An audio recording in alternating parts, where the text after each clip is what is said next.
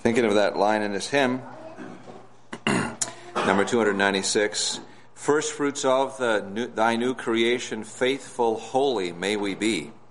Joyful in thy full salvation, more and more conform to thee. Change from glory into glory. You know, there needs to be with every one of us growth and progress, steady progress in our souls. And I'd like to, with the Lord's help this afternoon, take up something that I feel the Lord has just laid on my heart really today. The seeds of it a few days ago. But I felt quite a burden really to ask the brethren if I could have an address this afternoon and to discharge this responsibility that I feel.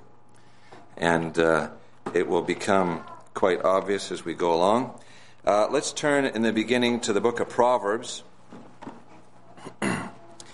Proverbs chapter 7.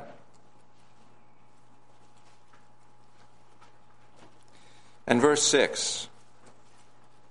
For at the window of my house I looked through my casement, and I beheld among the simple ones, I discerned among the youths a young man void of understanding. Now, this has got to be one of the saddest things that there ever could be. We know the end of this young man. We're all familiar with this chapter, and we know how this young man fell prey. Verse 23, till a dart strike through his liver, as a bird hasteth to the snare, and knoweth not that it is for his life. This is really a very serious chapter, this one. We're not going to spend our time in this chapter, but just to introduce what I feel the Lord has laid upon my heart is the fact that I believe that we have a great many young men and young women who are void of understanding. And I'm sorry to say that, but we're not talking about people that don't get A's or B's or anything like that in school, but we're talking about void of moral understanding, void of spiritual wisdom. And guess what? It's for your life. It's for your life here in this scene. And it's going to affect for all eternity if we be found like this young man in this verse. You know, we here as members of the body of Christ, every one of us has been given a gift that we might work together for the edifying, the building up of the body of Christ. And if we have discovered that here we're possibly raised in a Christian home, and we've been given so many things, and we've been saved, and at some point we ask for our place at the Lord's table, and we're at the Lord's table, and we just maybe are surfing on this, coasting along. Life is good. I can kind of dabble a little bit here, dabble a little bit there. Certain things I won't do. Some things, well, it doesn't really matter. And we coast along until we find ourselves maybe in our late 30s, 40s, whatever, and we're a dud spiritually. We can really contribute nothing to the body of Christ because we have not been diligent in our youth. That's really my exercise this afternoon. I want to encourage you that are younger to rise up and to possess the good land. So let's go on here from Proverbs chapter 7, back a little bit to the 4th chapter.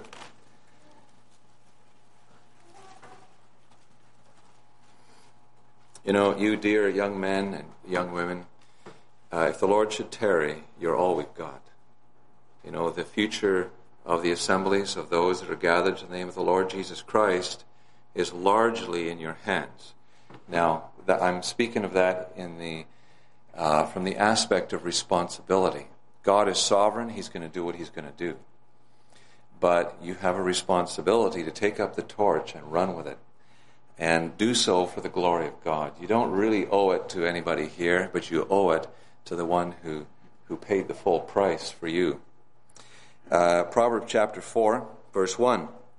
Hear Hear ye children the instruction of a father, and attend to no understanding. For I give you good doctrine, forsake ye not my law. Verse 5, Get wisdom, get understanding, forget it not, neither decline from the words of my mouth. Forsake her not, and she shall preserve thee. Love her, and she shall keep thee. Wisdom is the principal thing. Therefore get wisdom. And with all thy getting, get understanding. Exalt her, and she shall promote thee. She shall bring thee to honor when thou dost embrace her. She shall give to thine head an ornament of grace, a crown of glory shall she deliver to thee. Hear, O my son, and receive my sayings, and the years of thy life shall be many. I have taught thee in the way of wisdom, I have led thee in right paths. When thou goest, thy step shall not be straitened, and when thou runnest, thou shalt not stumble. Take fast hold of instruction. Let her not go, keep her, for she is thy life. Enter not into the path of the wicked, and go not in the way of evil men. Avoid it, pass not by it, turn from it, and pass away. Verse 18, The path of the just is as the shining light that shineth more and more unto the perfect day. The way of the wicked is as darkness, they know not at what they stumble. My son, attend to my words, incline thine ear unto my sayings. Let them not depart from thine eyes, keep them in the midst of thine heart. For they are life unto those that find them, and health to all their flesh. Keep thy heart with all diligence, for out of it are the issues of life. Put away from thee a froward mouth, and perverse lips put far from thee. Let thine eyes look right on, let thine eyelids look straight before thee. Ponder the path of thy feet. That means, this is a bit of a question. Where are we going? What's the direction of my life? Am I totally focused on the Lord? I ask that for myself. This is, I guess I shouldn't say this is just for those of us that are younger, but it's really for all of us. Some of us that are older, we can look at mistakes that we've made. There's habits that we have. There's passions that we have that hinder us from really following the Lord like we know we should. But we've settled down to a compromise with these things, and we have become unproductive. Ponder the path of thy feet, and let all thy ways be established. Turn not to the right hand nor to the left. Remove thy foot from evil. Daniel chapter 1.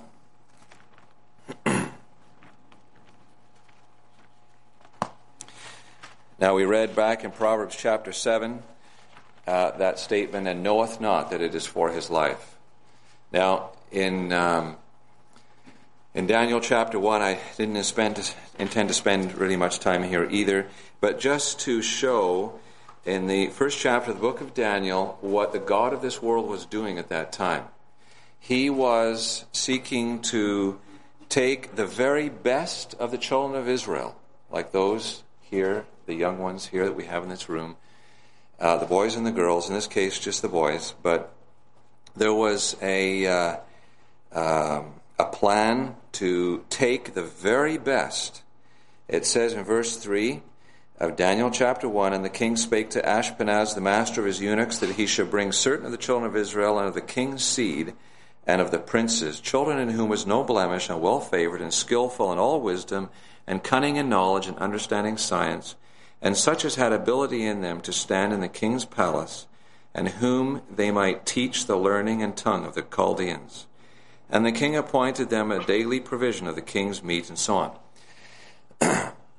My point here in bringing this scripture up is that this powerful, influential king wanted to take the very best of the children of Israel, those who were destined for leadership, and to take and bring them to Babylon, make them eunuchs, and infuse them into his culture. You know what? That's exactly what Satan's trying to do right now. He's trying to take those of you that are young, that are promising, that have a lot of ability, and to strip anything that would be of profit to the people of God, and get rid of it. And take the natural ability that you have and work on that for his own kingdom. And so for the kingdom of God, there was of no value. And, I'm afraid that is precisely the attack that we're under now.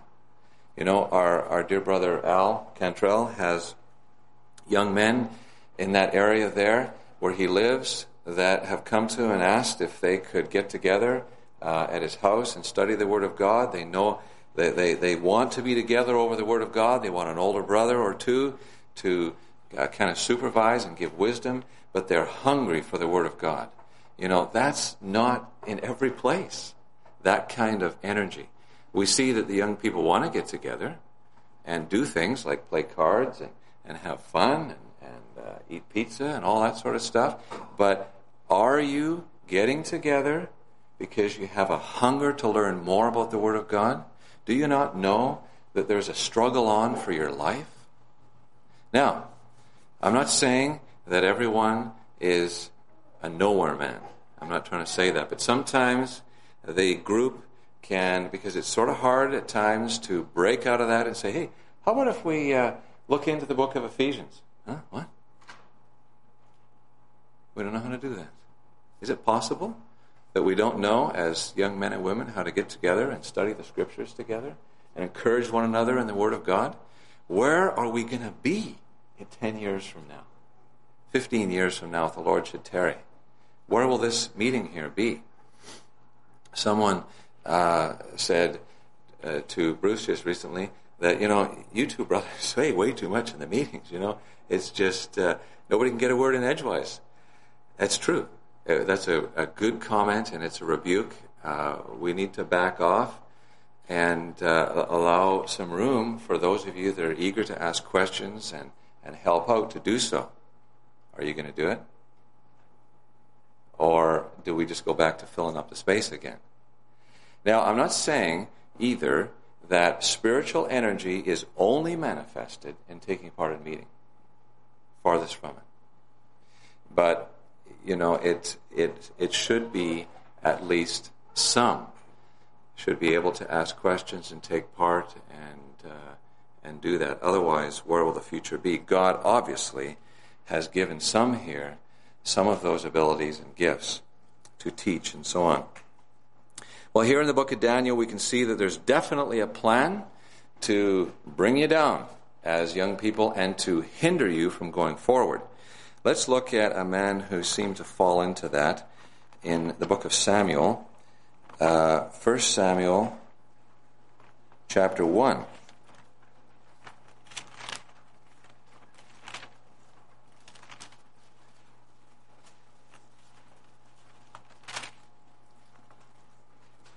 Now, I want to encourage you to not fall prey to thinking that whatever you call me, Uncle Wayne or whatever you call me, is just trying to bug us, or he's getting on our case again. Please don't think that. Please hear the voice of the Lord to you. Hear the Spirit of God tugging at your souls. 1 Samuel chapter 1. Here's a man who, you know the story very well, Samuel's father. He seemed to be a pretty religious fella. At least he was. I thought of this one really because the comment was made this morning about SMO as a Sunday morning only. And that was an expression that was used, as I mentioned, when we were young. I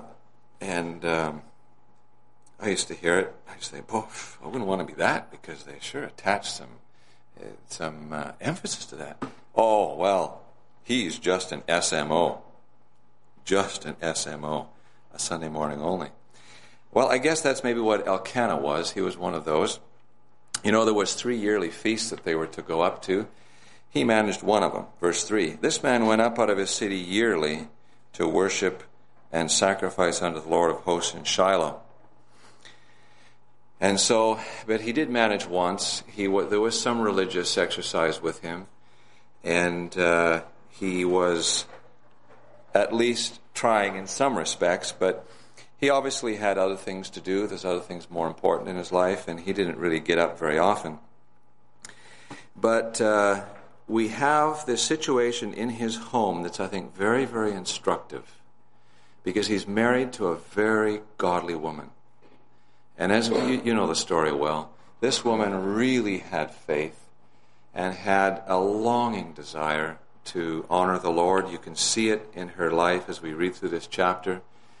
But this is one of those graphic relationships in Scripture. We have a godly woman who is stuck with, forgive the expression, but a dud, a spiritual dud. And this is a warning in this chapter to you young men and to you young women.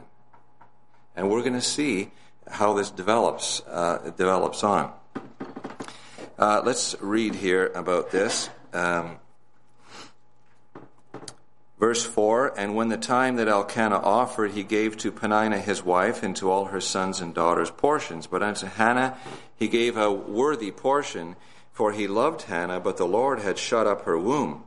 And her adversary also provoked her sore, for to make her fret, because the Lord had shut up her womb. And as he did so year by year, when she went up to the house of the Lord, so she provoked her. Therefore she wept and did not eat. Then said Elkanah her husband unto her, Hannah, why weepest thou? Why eatest thou not? And why is thy heart grieved? Am I not better to thee than 10 sons? So Hannah rose up after they had eaten in Shiloh, and after they had drunk. Now Eli the priest sat on a seat by the post of the temple of the Lord. And she was in bitterness of soul, and prayed unto the Lord, and wept sore.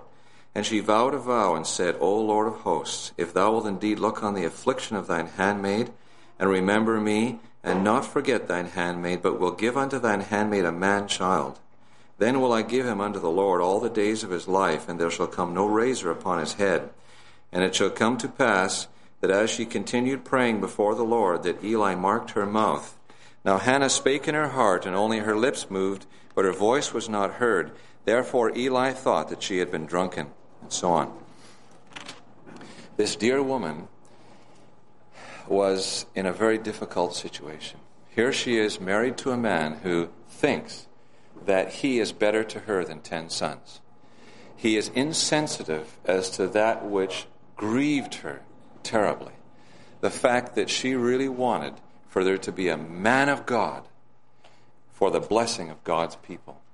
The fact that God had closed up her womb, here, I don't know at what point this man Elkanah went and picked up a second wife. But it may have been when he found I'm speculating, but it may have been that when he found his first wife was barren, he went and got another wife, and they had children. But he loved Hannah. That was possibly the first relationship, and so on. And how many husbands do this very thing? They start out well. As you get in Acts chapter 27, when there's a courtship on, there's a lot of exercise. And they're taking part in meetings. You see a lot of spiritual activity. But when the fast is past, when they get married, things go down to a very low level. And I have seen that more times than I can really, to count it up is fearful. That there's all that energy, and are we not all susceptible to that when we have a deep need, we really need something from the Lord, that our spiritual fervor rises. Once we get it, it falls down again. And as husbands and fathers, let us beware of this. We may have wives that are mourning and want to see in their sons what you and I should be. That's what I suggest is happening here. This dear woman is begging the Lord for a man-child. Those words, it doesn't mean she just wanted a boy, so that because it was a good thing in Israel to have a boy. This was no average desire. This woman wanted a man-child that she could give to the Lord. Here it is. Eli is out of it. The man is aged. He can't control his own sons. The thing is in absolute disorder. things had got so bad that God put an end to this line of priests that would be communicating God's mind to his people. He said, enough of this. I'm going to bring in prophets. And so Samuel was the beginning of a line of successive prophets that he used to communicate to his people. And sometimes as the failure of us in our exercise of priesthood, that is, our getting close to the Lord individually to discern his mind, that the Lord doesn't communicate his will directly to us anymore. He uses prophets. And we don't like prophets, because prophets tend to, speak like we're speaking here this afternoon. And we don't like that very much. And so you just find that the prophets were particularly those who were persecuted most of their days. But it's just something that there's a line that is crossed here with Eli and his sons that God never restored again. And so there's something to really pay attention to here. But the point that I bring up here is this dear woman, Hannah, was married to a man who was going nowhere fast. He was just kind of half treading water.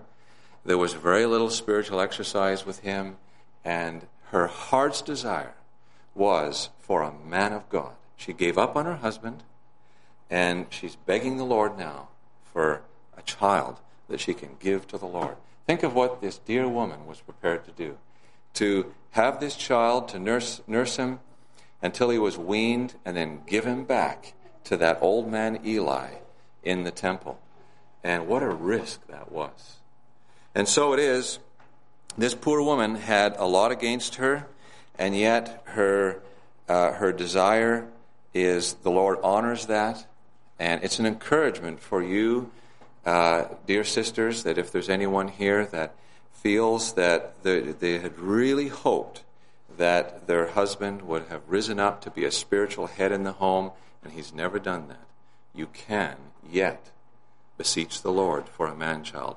And so, whether the Lord is able to speak to your husband and raise him up, or to raise up others to help in the testimony. It's this woman here was so devoted to the Lord, and her desire was to see blessing there, that she would see it through anyone whom God would choose. But, it's really something to me when I go to a wedding and I see this dear young girl and she's offering herself, she's putting herself, spirit, soul, and body on this young man's altar. I sometimes say to myself, my wife and I have said this, does she have any idea what she's doing? What a risk this is. And so, you dear young men, and here's two of you here today that are going to be getting married soon, and some of you young men are married, and you got a responsibility to lead in the fear of God, and to be the man that this dear young girl wants you to be. That's a challenge. And you can do it if you walk before the Lord in fear. Well, let's go on. Let's go back, actually. In the book of Ruth, we will find a man who was really that. Here we are. We've kind of looked at the negative side of this, and enough of that. Let's look at the positive side. Let's see in Boaz a man who really was what God was looking for. In the book of Ruth, we have this man Boaz, and he's introduced to us in chapter 2. We might say that early in chapter 1 we have a similar situation where there is a man and a wife who have the problem of taking spiritual holidays. And in the land of Moab, no less. And it didn't work out so well. And so against that, here's a famine in the land and so on. You'd think, how can anybody go on under these circumstances? How can it possibly work? Well, there is a way. There's a man here who is really a type of the Lord Jesus Christ. Ruth chapter 2, and Naomi had a kinsman of her husband, a mighty man of wealth, of the family of Elimelech, and his name was Boaz. That name means, in him is strength. Where did this man derive his strength from? From the Lord. He was a man of God. And you can see that the way in which he carried on amongst the people in the field and so on was he was a man of grace, of blessing. But the point that I would like to make here is that he was a man of wealth. Now that doesn't mean that we're not to understand that as young men we want to go out there and make as much money as we can and be able to provide for our families in that way. No, we want to take this spiritually. He was a man that valued the inheritance. He worked it, and it paid off. And if any of you, if I value the inheritance, the spiritual inheritance that's been given us, and we work it, we'll become a Boaz, a man of strength. Now, is that what we want? Of course that's what we want. Every one of us want that. We want to, not that we can rise up and be some kind of a public figure or anything like that, but we want to be for God what God wants. And the only way that we can do that is to value what He has given us. He's given us an inheritance, a spiritual inheritance, and we want to take up with it and work it. And so Ruth, it's her hap to light upon this field, and Boaz has influence in that field. He has those that respect his word and so on. It's because of his moral dignity that he had. And we know the story. We know that when Ruth came and laid herself at his feet, he was scared. He was really scared. Now, when you as young men, all of a sudden you realize you're picking the petals off the flower, she loves me not, she loves me. Oh, do you realize what this means when you get to that point? Does it make you afraid in the night? You know, that time when Boaz lay there and she came and uncovered his feet and lay down at his feet, and he was afraid in the night, in that expression is all the sufferings of Christ right there. But what it says to you and I as men is that it's a big job. And to take on a wife and a family is a big job. And the option of just surfing along and being a dud is not there. It is simply not there.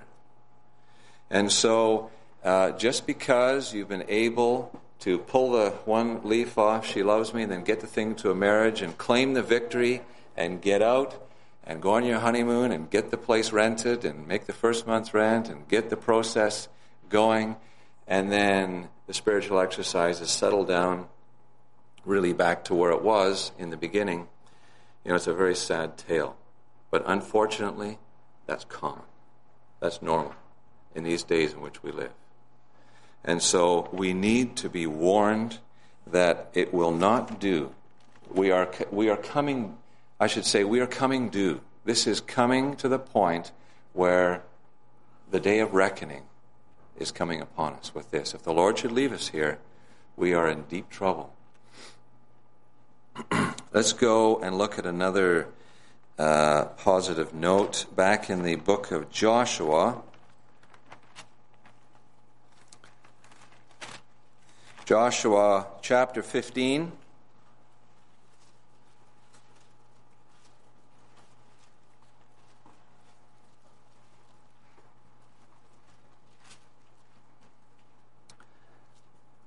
Verse 13. You know, Caleb, we're introduced to him here. He was really a wonderful encouragement. And he's an encouragement to those of us that are maybe a little bit older, that we can encourage the younger to rise up and possess the inheritance, possess the land. And Bruce was telling me about our brother Al Cantrell here and his little labors with the brethren, younger brethren down there. I'm not trying to put you on a pedestal, Brother Al, but that's the work of a Caleb, to encourage the young in any way to rise up and possess the land. And so maybe there's a lack, maybe that's the real problem. Maybe there's a lack of those of us that are older being like Caleb. But Joshua is dividing up the land, and it says in verse 13, And unto Caleb the son of Jephunneh he gave a part among the children of Judah, according to the commandment of the Lord to Joshua, even the city of Arba, the father of Anak, which is Hebron. And Caleb drove thence 3 sons of Anak, Sheshai, Ahiman, Talmai, the children of Anak. And he went up thence to the inhabitants of Debir, and the name of Debir before was Kirjath-Sepher. This man Caleb, he was a mighty man of God. He went up, he was one of the spies, he went up into the land, and he saw things he never forgot. It's like the Apostle Paul having that vision. He saw things he never forgot. And I hope that you and I have been in the Word of God enough that we have seen things that have made such an impression upon our souls that we will not slack off, that we're going to keep on going for the glory of God, and that we want to reach that land. We want to possess everything we can possibly possess. Now, what did Caleb want? He wanted the most dangerous part of that land. Now, why was the part of the land that he was after so dangerous? Because Hebron was there. And what that means is communion. And so that area was defended by these 3 giants. And they were bad news. They were big boys. And they were tough. And you could certainly have chosen an awful lot easier way to go. But not him. He valued Hebron. He valued communion with the Lord. And so, maybe this is the most important point that I can make to you today, is that communion, intimate communion and fellowship with our God and Father and our Lord Jesus Christ, by the power of the Spirit, must be the number one focus in our lives if we're really going to make it. That was what Caleb was after. At least this is what the type suggests to us. And so he drove these giants of the flesh out of there. And so what's there in the way? It's the flesh. It's the fleshly desires. It's all the things that we may have on our plate. It's that second wife. It's that hobby. It's that whatever it is that's in the way of Mount Hebron. And with every one of us, it's different. And so the Lord in His mercy knows how to remove some of those giants for us and make it somewhat easy. But we have a way of rebuilding them again, because we really don't care about Hebron. And if we don't care about Hebron, there comes a time in our lives where the Lord no longer begins, or He no longer pushes us toward Hebron, toward that life of intimacy with Himself. And so when we get to middle age and we're found to be duds, it's because we have proved we don't care anymore. And what happens? The Lord spake once, twice, 3 times, no more. And that's a serious thing. Now, I'm not saying that there can't be repentance and that we can't recover. Yes, we can. Psalm 51 is very, very plain about that. But anyway, here we have this man, Caleb, and what I want to get to, the point of taking up this is there was a young man. You see, Caleb was in the business of encouraging other young men to go up and get a victory. He wanted them to get a victory. And so it is that he comes up and he destroys, verse 14, those big enemies.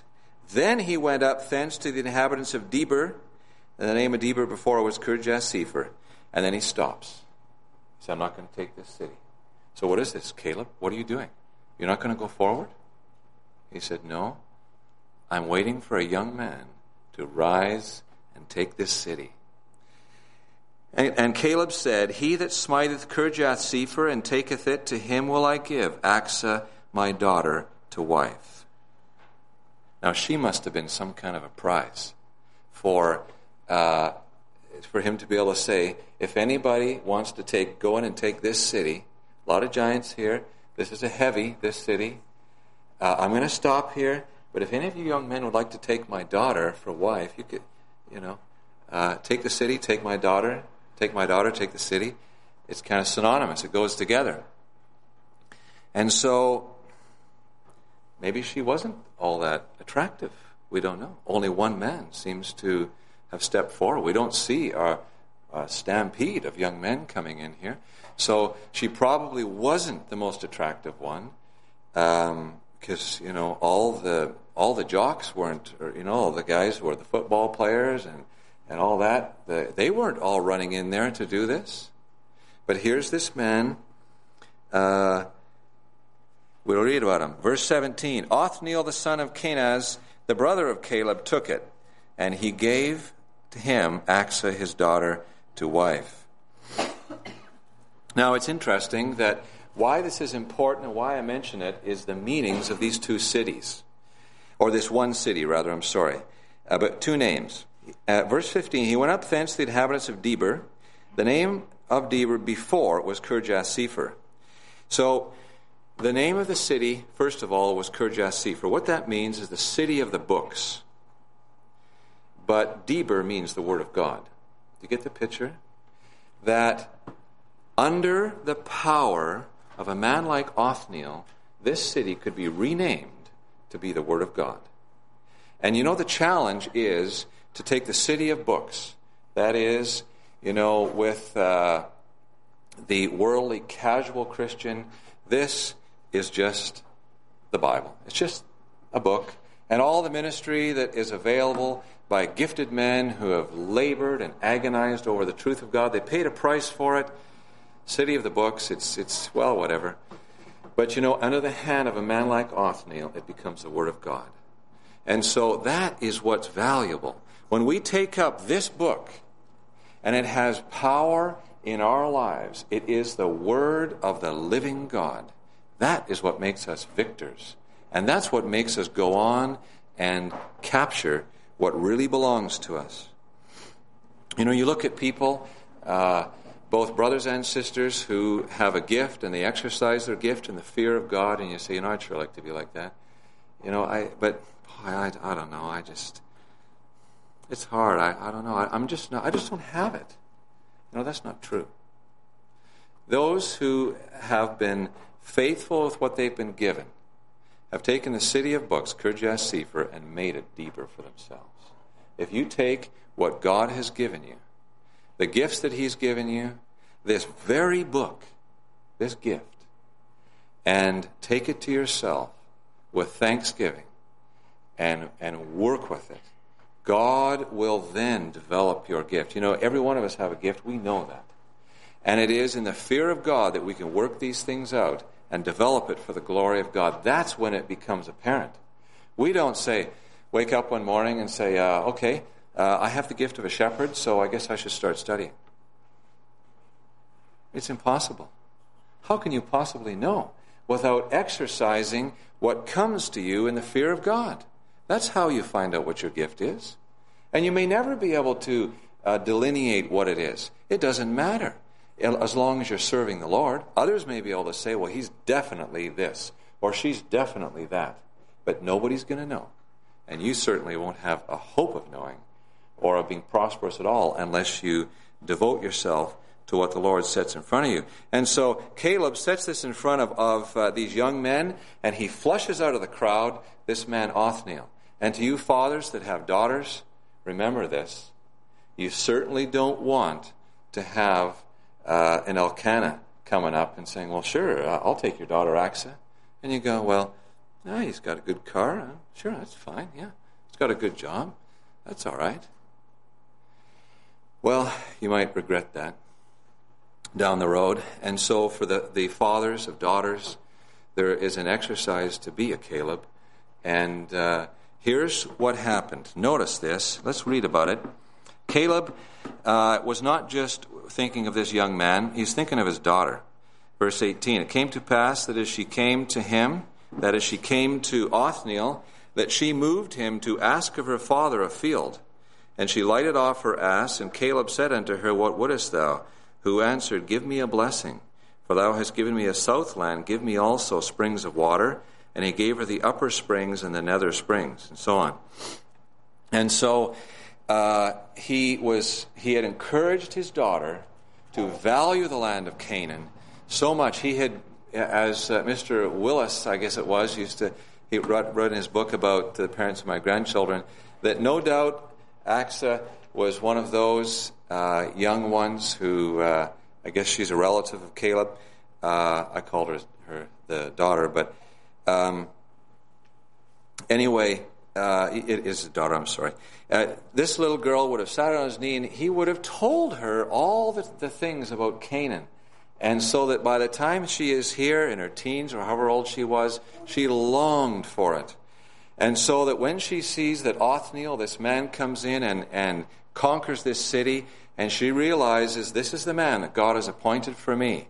And my father has set things up in such a way as this is plain to me, that this is God's man for me. You young girls, I hope that your fathers have done this for you, given you principles so that you can see when Othniel comes out of the crowd. And yet it's very plain to you. And I hope that by the grace of God that you can encourage that young man to get more than what he even anticipated for both you and he. You know, that's a wonderful thing. And this is here it's just about coming in the book of Judges. It's a day of ruin. And what a bright spot that this dear young woman would rise up and instigate this young man, even before they're married, to get more of the land of Canaan. What an incredible mix this is. Now you know that this is not a dud of a girl and not a dud of a young man. And so you find over in the book of Judges, let's follow this a little bit. Judges chapter 3.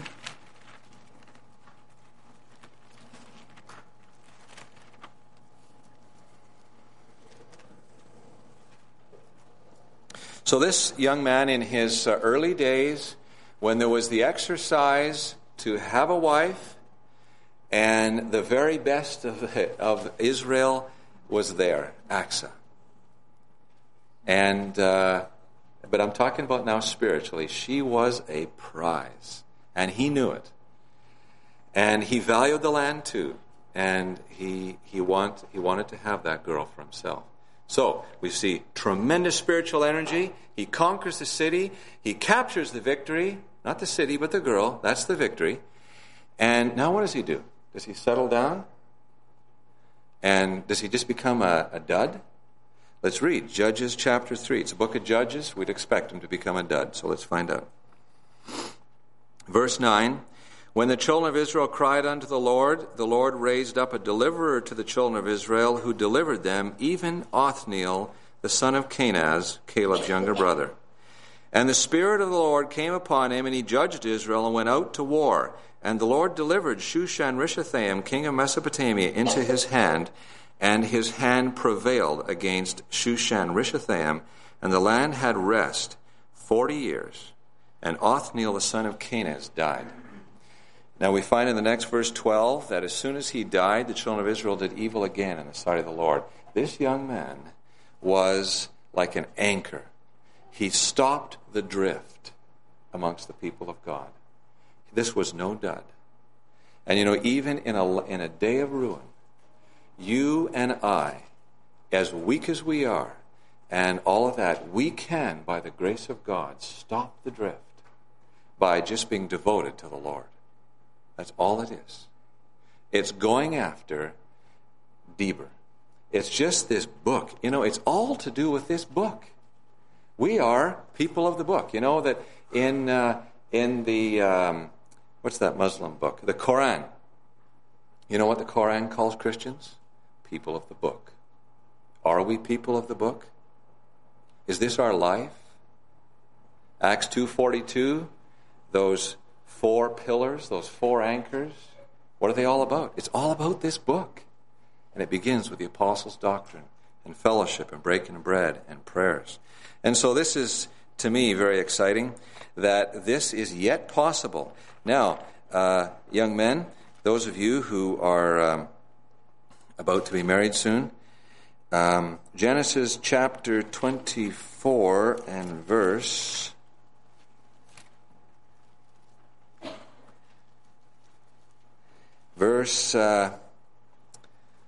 62. And Isaac came from the way of the well Lahairoi, for he dwelt in the south country. And Isaac went out to meditate in the field at even. And he lifted up his eyes, and behold, the camels were coming. And Rebekah lifted up her eyes, and when she saw Isaac, she lighted off her camel. For she had said unto the servant, What man is this that walketh in the field to meet us? And the servant had said, It is my master. Therefore she took a veil and covered herself. So here's the moral order here. Here's a young man that is accustomed to going out into the field in the evening and meditating. Is that our custom? Or has that just been the pre-marriage exercise that will tend to go away? Isaac was a man of God. It was his habit to be meditating in the field at even. And it just so happened at that time that the camels were coming, and Rebekah is coming. Now, what is it that she had asked the servant? And this is a good question for you younger sisters to think about before the Lord. The Lord may not have anybody for you at this time, but it's an exercise that you need to go through. What is the character of this man?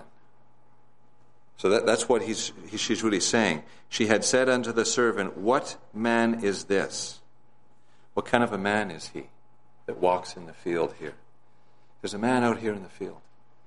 What's his character? What's he made out of? And what did the servant say? It's beautiful. This is my master. Everything has been committed into his hands. He is the responsible one. The inheritance is his. He possesses it, and he's using it. It's all in his hands. What does she do to that? She put a veil over her face. That's beautiful to me. And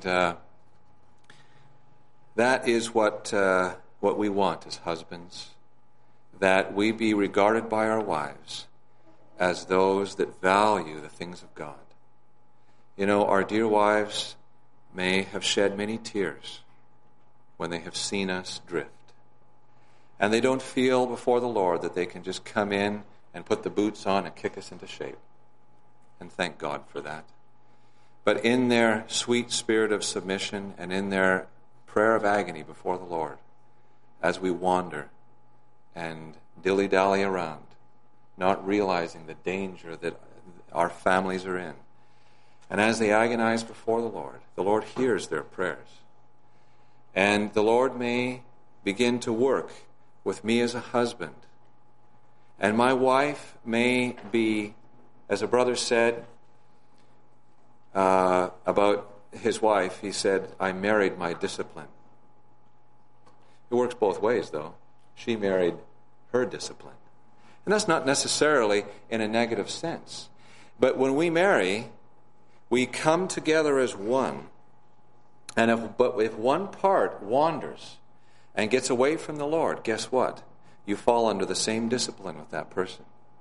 And you need to submit. If it's your wife that is drifting from the Lord, or if it's your husband that is drifting from the Lord, you're locked in. It's like you go and to a fair, and they put you in the roller coaster, and you look at that thing, and oh, wow, its story's tall.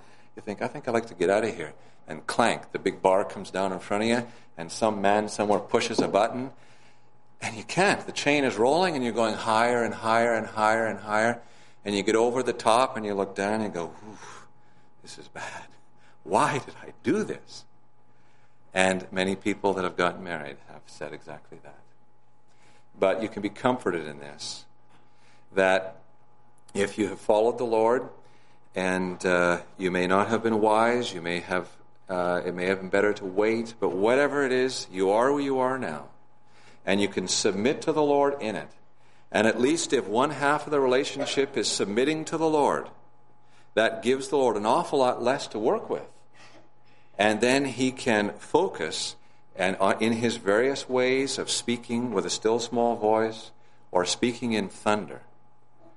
But if he does speak in thunder, expect that you may be in for a bit of a rough ride. And as you go over the top and you look down, you just have to look up to the Lord and realize that he is the one who's in control, and he is the one who has taken your family off the shelf, and he begins to shake up the jar. He begins to take the lid off, and he begins to work with it. It's sometimes unnerving and unsettling, but we can thank God that he's working in our homes, and that if he is, sad thing if he's not.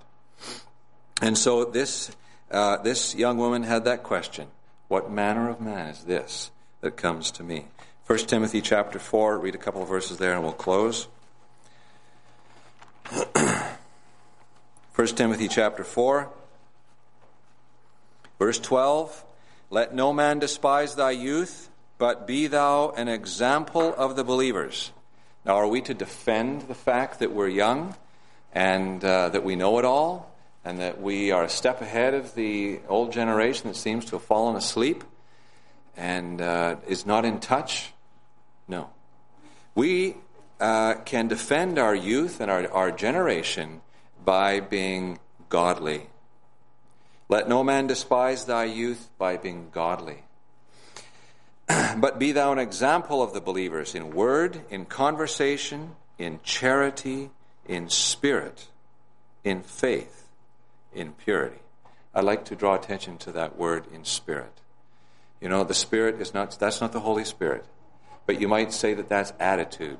That's the focus of your life. That's the inner spiritual energy of your life. And that is how you can defend your youth if you want, or have youth not to be despised.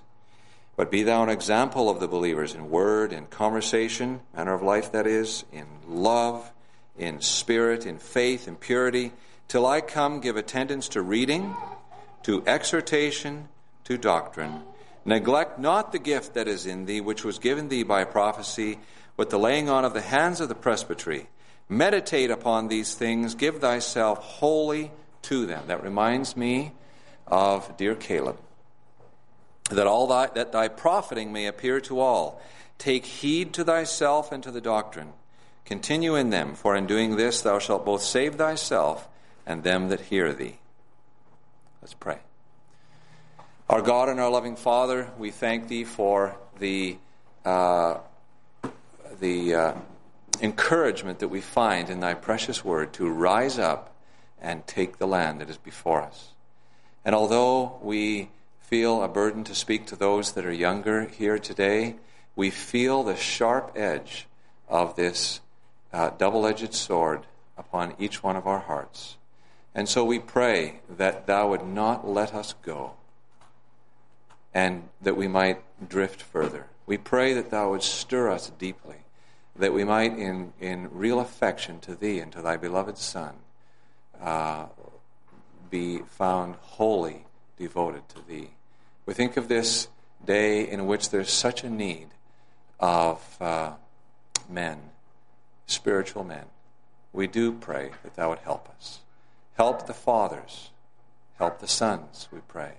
And think of the dear girls too, and the mothers. We just ask thee for thy grace and mercy, that we may encourage the next generation to rise up and go on, that we may pass on the torch to them, and that they would run with spiritual energy and affection for thee.